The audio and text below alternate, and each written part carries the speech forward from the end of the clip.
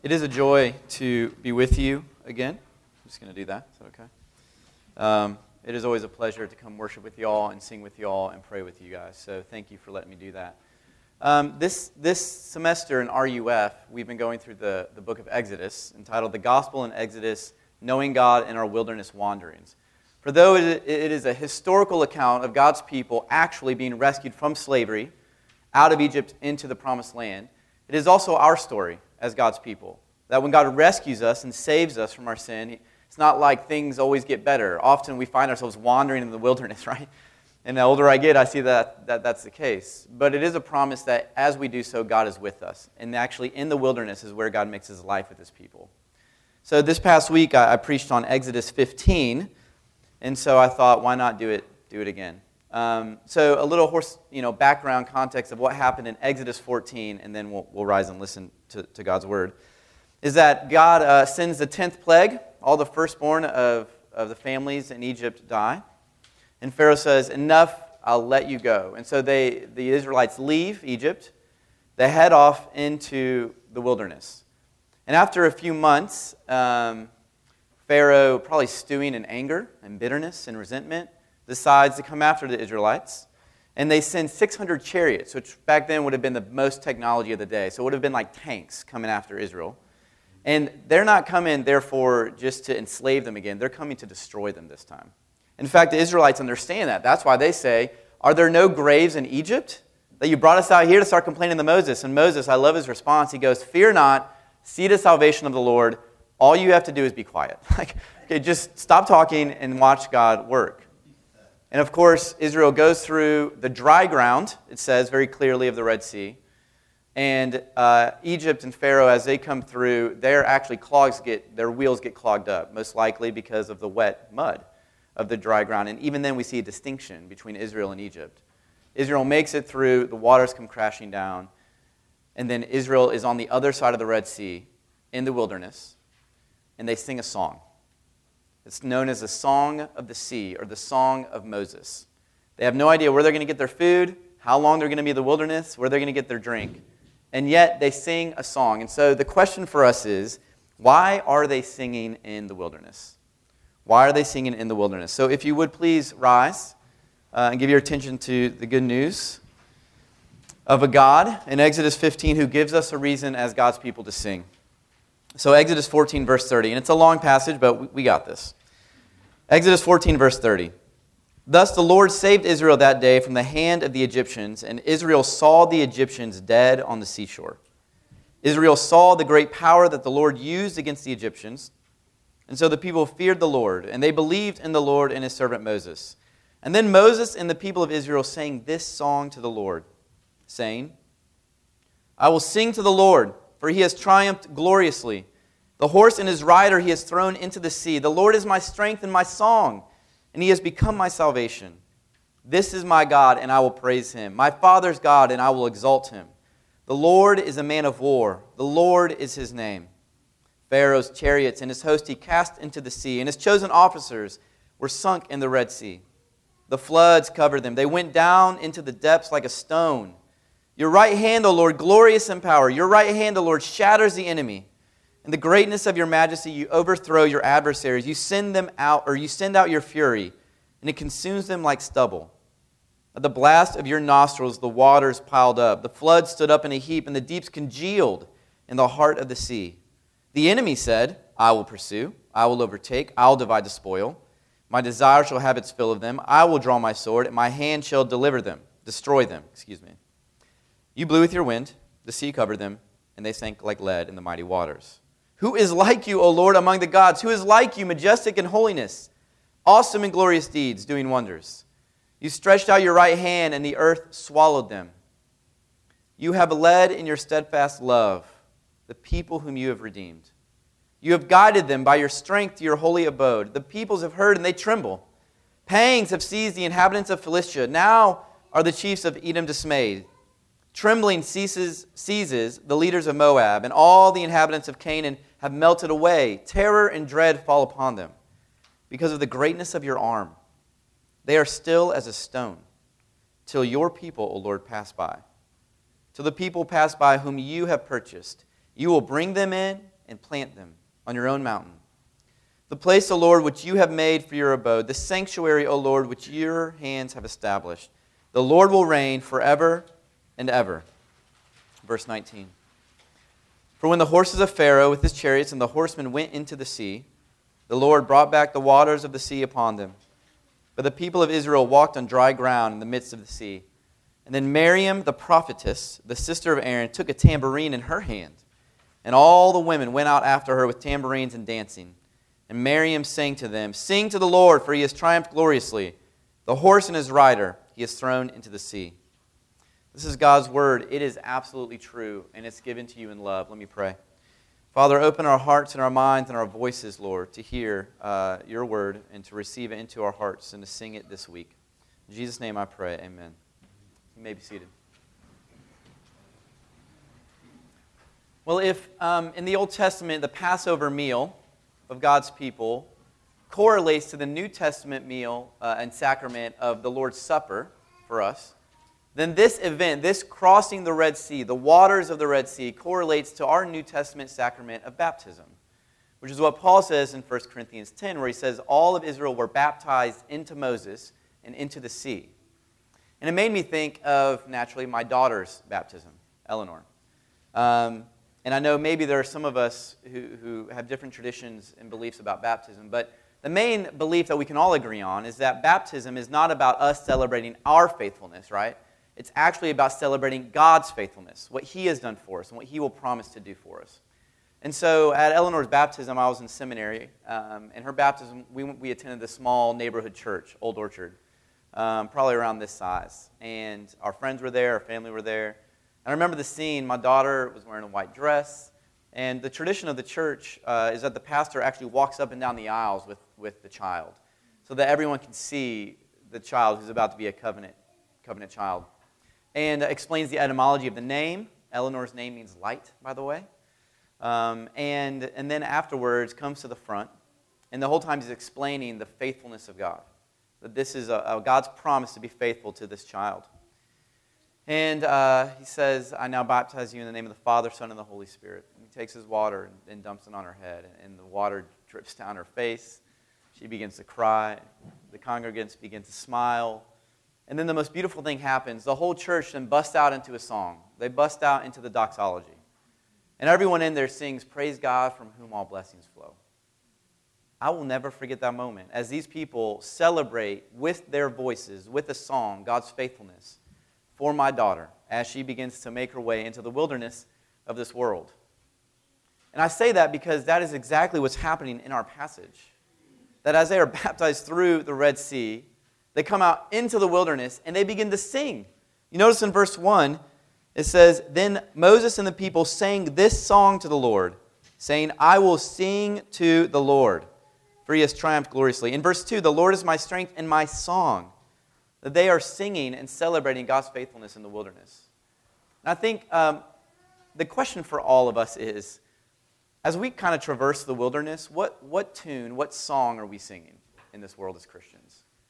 Look, the Bible is full of questions of God. The Psalms, Lamentations. Moses even does it in Exodus 5. Like, you've only brought evil on your people. Why did you even send me? And so I want to encourage the honesty that God invites us to ask Him. But also, as we're in the wilderness, the Bible also teaches us to sing and to celebrate God's faithfulness, to sing of His faithfulness to the world that needs hope, that needs Him. And so, if you're going to sing in the wilderness, what do you got to know? Well, in this passage, we can learn we have to know two things. If we want to celebrate God's faithfulness as His people and sing in the wilderness, we have to know two things. One is we have to know the words to the song, and we have to know the tune. I know, very catchy. You're welcome. Know the words and know the tune. So first, you have to know the words. If you're going to sing a song, you got to know the words. Remember when I worked with RUF at Georgia, I had a student there named Andrew Peak. He's now become a good friend. And we would work out together.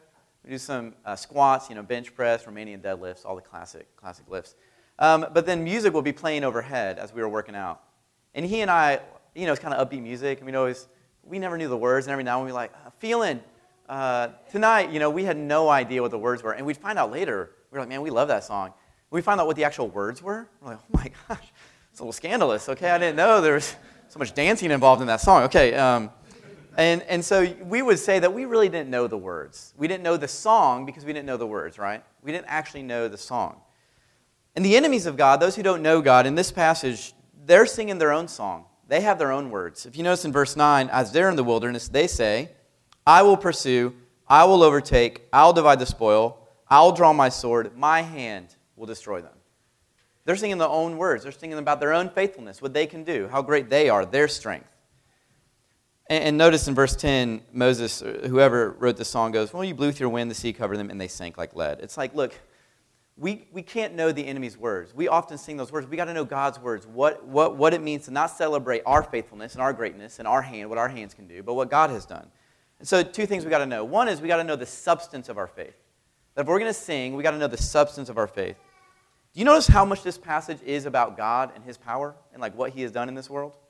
It is all about what God has done by His power, that the substance of our faith is celebrating what God has done for us, not what we can do for Him. If you notice in verse 31, it says, Israel saw the great power of the Lord that He used against the Egyptians, and so they feared Him. Or verse 1, He has triumphed gloriously. Verse 4, Pharaoh's chariots and host He has cast into the sea.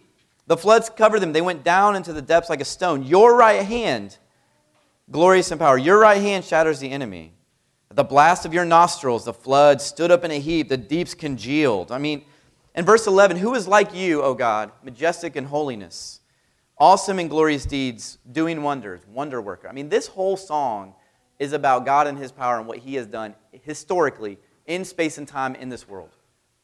And here's the deal. If God can't actually act in this world, what's the point? What is the point of our faith if God can't actually do something in this world?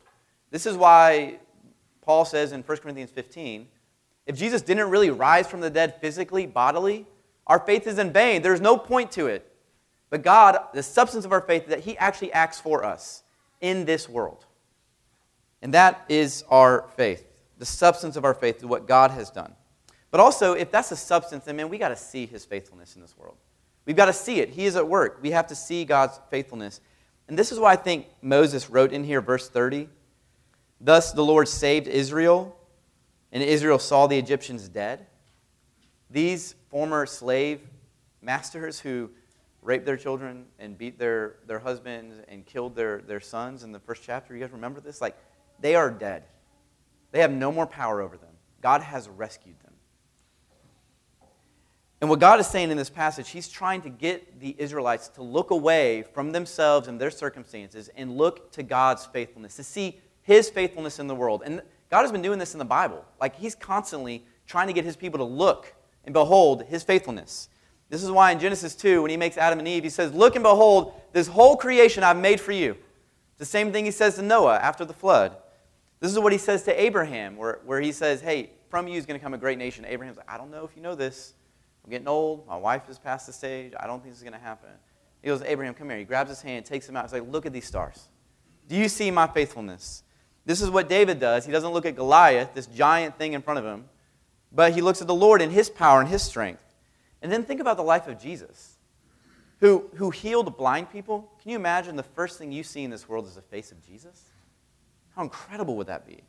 Or think about John 4, this woman who had 5 husbands, and the one she's with now isn't her husband, and Jesus says, stop looking to that and your shame. I who speak to you am He. Right now, I'm your faithful husband, right in front of you. Or think about Saul, who he was speaking like the enemies, right? I will go to Damascus. I will destroy the Christians. I will do this for you, God.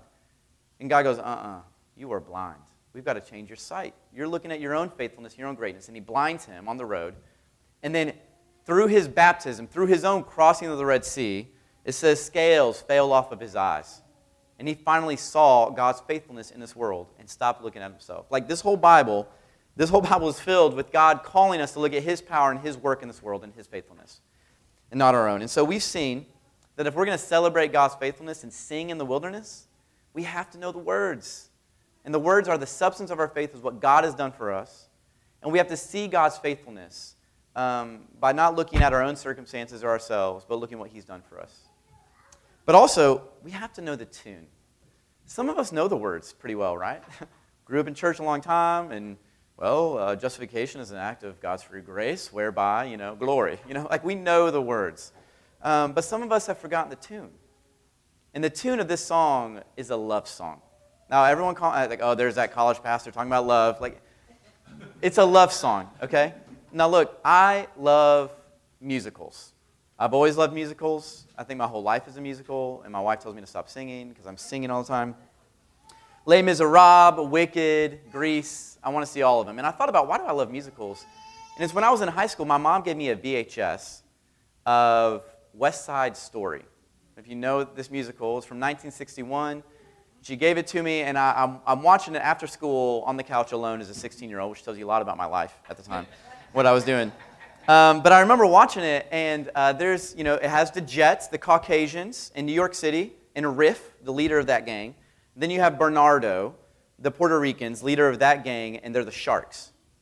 And Riff's best friend is Tony, and Bernardo's younger sister is Maria. And they meet at a dance. They start dancing, they get swept away, and they kiss, which I'm not affirming kissing someone you just met, but it's a love song. Anyway, and so it's a musical. So they meet each other, and they kiss, and he's leaving. And you see everything fades out of sight as Tony's leaving the dance. And he's wandering in the back alleys of New York City. And then he begins to say her name, Maria, Maria. And he busts out into a song. I won't sing it for you. But he says, Maria, I've just kissed a girl named Maria, and suddenly I found how beautiful a sound can be. Maria, say it loud, and there's music playing. Say it soft, and it's almost like praying.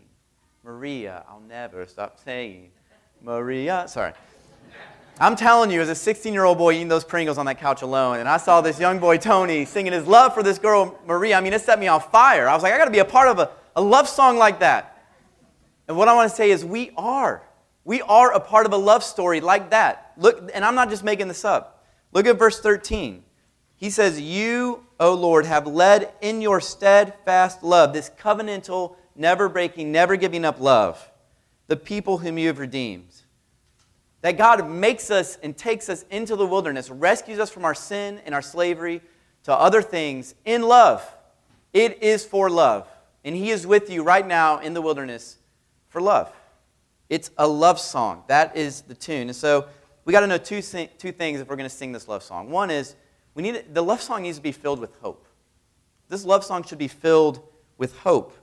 If you notice in verses 14 and 16, right after the song says that, it then says, the other peoples have heard.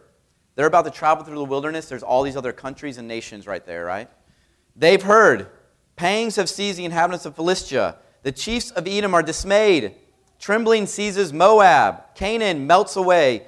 Terror and dread falls upon them till your people pass by. Look, that's in the future. That hasn't happened yet. But yet, because they're looking at the great faithfulness of God in the past, they have confidence. They're filled with hope that God's going to see them through the wilderness. And right now, that is our story. That by love, God is going to bring us through the wilderness. And this is what happens in Scripture when people are filled with hope for the world. They begin to sing. Remember Adam and Eve, when Adam sees Eve for the first time? Man, that dude busts out in song. He is filled with hope for the world. Think about Mary when she finds out that she's the God-bearer. She is the Messiah inside of her. She busts out Magnificat, right? She busts out in song. Think about Zechariah, who is punished for not believing God's words and His faithfulness.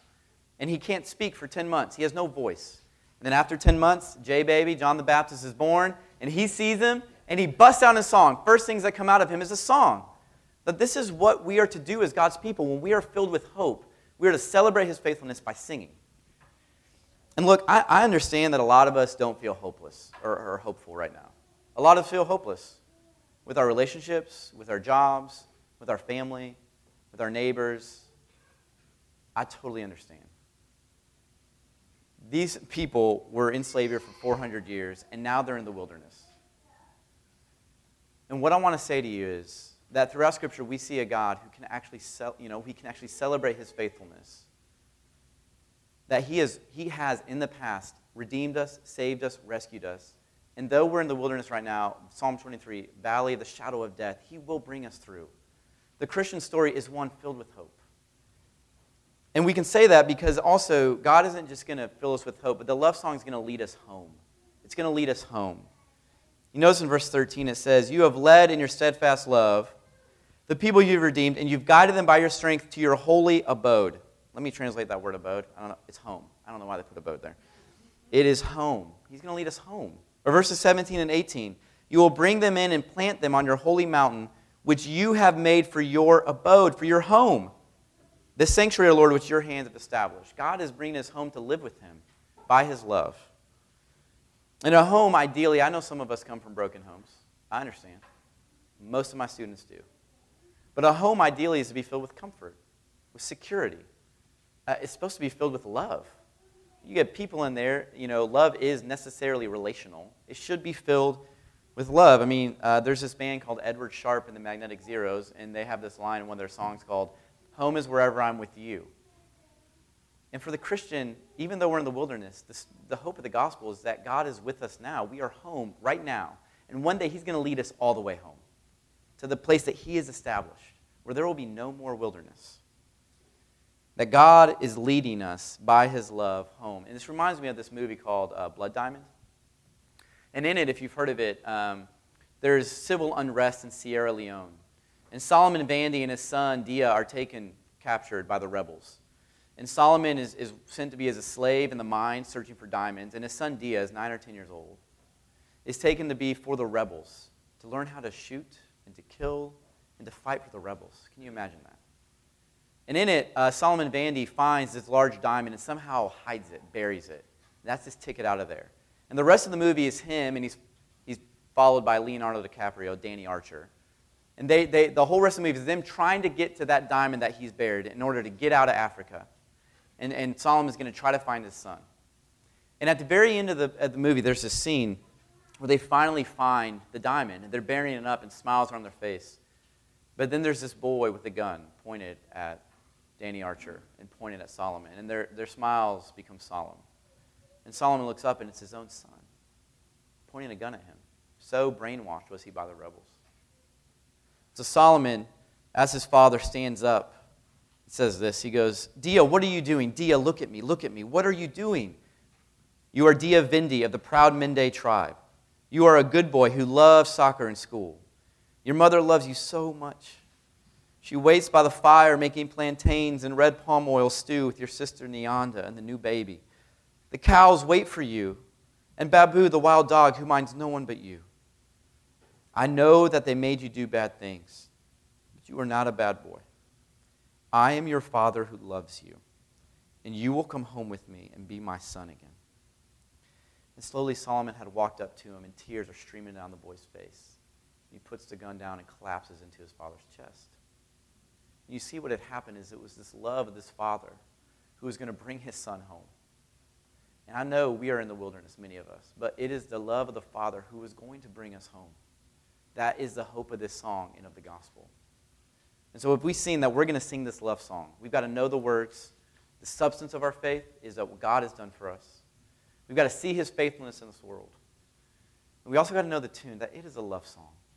That God loves you. He loves us. He is leading us. And it should fill us with hope in this world, and it will lead us home. And so what does this mean for us? I think two things. One is this. I think some of us have forgotten the words. We've been in the wilderness too long. We stopped praying, we stopped reading our Bible, and we have no hope. You know, a tree is only going to weather a storm if its roots go deep. You're only going to make a camel through the desert if you've got well-stocked supplied of water, right? And so what that means is when we've forgotten the words, we have to recall God's faithfulness. And I think we've done that this whole morning, actually. These songs have been beautiful. Thank you, Jesus. Your blood has washed away my sin. Thank you, Jesus, for what you've done. And Ron's grandson. I mean, we've been doing this, recalling God's faithfulness. And when we pray, I think one of the main things we should start with is saying thank you. Thank you, God, for what you've done this day, for this week in my life. I mean, one of the questions I ask my students is, where have you seen God's grace today? Because it is so easy to focus on the wilderness. We have to remember that God is faithful to us. We have to ask him and pray and say thank you to him. And actually, another thing you can do is write down all the ways God has been faithful to you on a piece of paper and recall God's faithfulness that way. And some of you, though, don't have the words. Some of you are like, I don't want to pray. I don't know how to pray.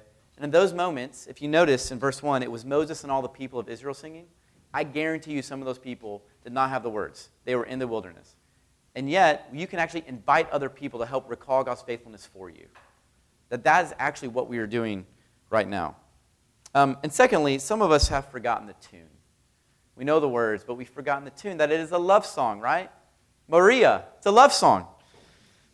And if you're going to memorize the line of a play, you rehearse it over and over again, right? And so instead of just recalling God's faithfulness, some of us need to rehearse God's faithfulness in our life. That this is why we come to church on Sundays. This is why we go to small groups. This is why we have our quiet times. It's not because God loves us more or because we're a better Christian, but actually because we are rehearsing the love story of God's faithfulness to us. We so often forget the tune. And the reason we have to do that is because Miriam does this in verse 20. I love this woman, this prophetess, who grabs a tambourine and she's like, we got to sing it again. She grabs all the women with her. We got to rehearse it again and again. And she actually brings other women with her. And this is important because, look, our friends, our neighbors, our coworkers, the people you're looking at taco seasoning in the grocery store next to, the people that you're in line with at McDonald's, they are filled with hopelessness. They are looking for love. They are looking for a love song that speaks to them. And what I'm saying is, as Christians, we have it. We have this song. So, what song are you singing to your neighbors? Is it a pop song, kind of light and fluffy, and the words aren't really that good? Is it grungy and emo? It's kind of moody. I mean, would your neighbors and your coworkers ever say that you're singing a love song, celebrating God's faithfulness? Because, look, this world is filled with cynicism and scorn and hopelessness. But goodness gracious, we as Christians are actually filled with hope. We actually believe God is at work in this world, and He will lead us home with Him by love. That is our song. And the only way that we can sing this, we can rehearse this over and over again, is because Jesus has sung over us first. I mean, Zephaniah 3:17, it literally says, the Lord sings over you. He sings over you. And the way we can remember this is they had in verse 30, they saw these dead Egyptians on the seashore. It was etched into their mind. They're old slave masters, dead bodies. But we have our own image of our dead Savior, His body on the cross. While they saw the water dripping from these dead bodies onto the shore, we can see our Savior in blood dripping off of His body onto the dusty ground beneath them. And while they remembered their enemies pursuing them in hate in order to kill them, we can remember our Savior who pursues us in love, not to kill us, but to be killed for us. And that kind of act, that kind of love, dying for someone else, I mean, isn't that worth singing over? Isn't that a song worth celebrating? Even in the wilderness? I'll never forget my daughter's baptism. The dress, the faces, the whole atmosphere, and the water as it dripped down her face onto her dress, and the tears that she cried, and how her lungs were filled with air, and her cries filled the place. And those voices, those melodious voices of those people, my friends and other Christians singing, celebrating God's faithfulness. Some of them definitely in the wilderness, not wanting to sing, but they were singing of God's faithfulness to my daughter in that moment as she made it into the wilderness. I will never forget that. And it's a song that we are all going to sing one day, that in Revelation 15:3, every believer in Jesus Christ who has made it through the wilderness, hope will be realized. And it says we're all going to sing a song together. You know what that song is? Revelation 15:3? The song of Moses. We're all going to sing this song celebrating God's faithfulness. And it's a song our neighbors need to hear. It's a song we need to hear and rehearse. And it's a song we can sing even right now because God is with us. He's been faithful to us, even now in the wilderness. It's a song we should sing. So let me pray for us. Father, thank you for this passage, this song. It is so hard to sing in the wilderness. We need others to help us. But God, remind us we have a gospel story that is filled with hope. That is filled with hope that you traversed into the wilderness for us, so that we know the wilderness is not the end of our story. And though we can't see how or see why, we know that you are with us. And that is good news. Be with us, we pray, these young men and women, these older men and women, all of us who are in you. Jesus Christ, give us faith and love and voices to sing of your faithfulness this week, because you were faithful to us. In Jesus' name I pray, amen.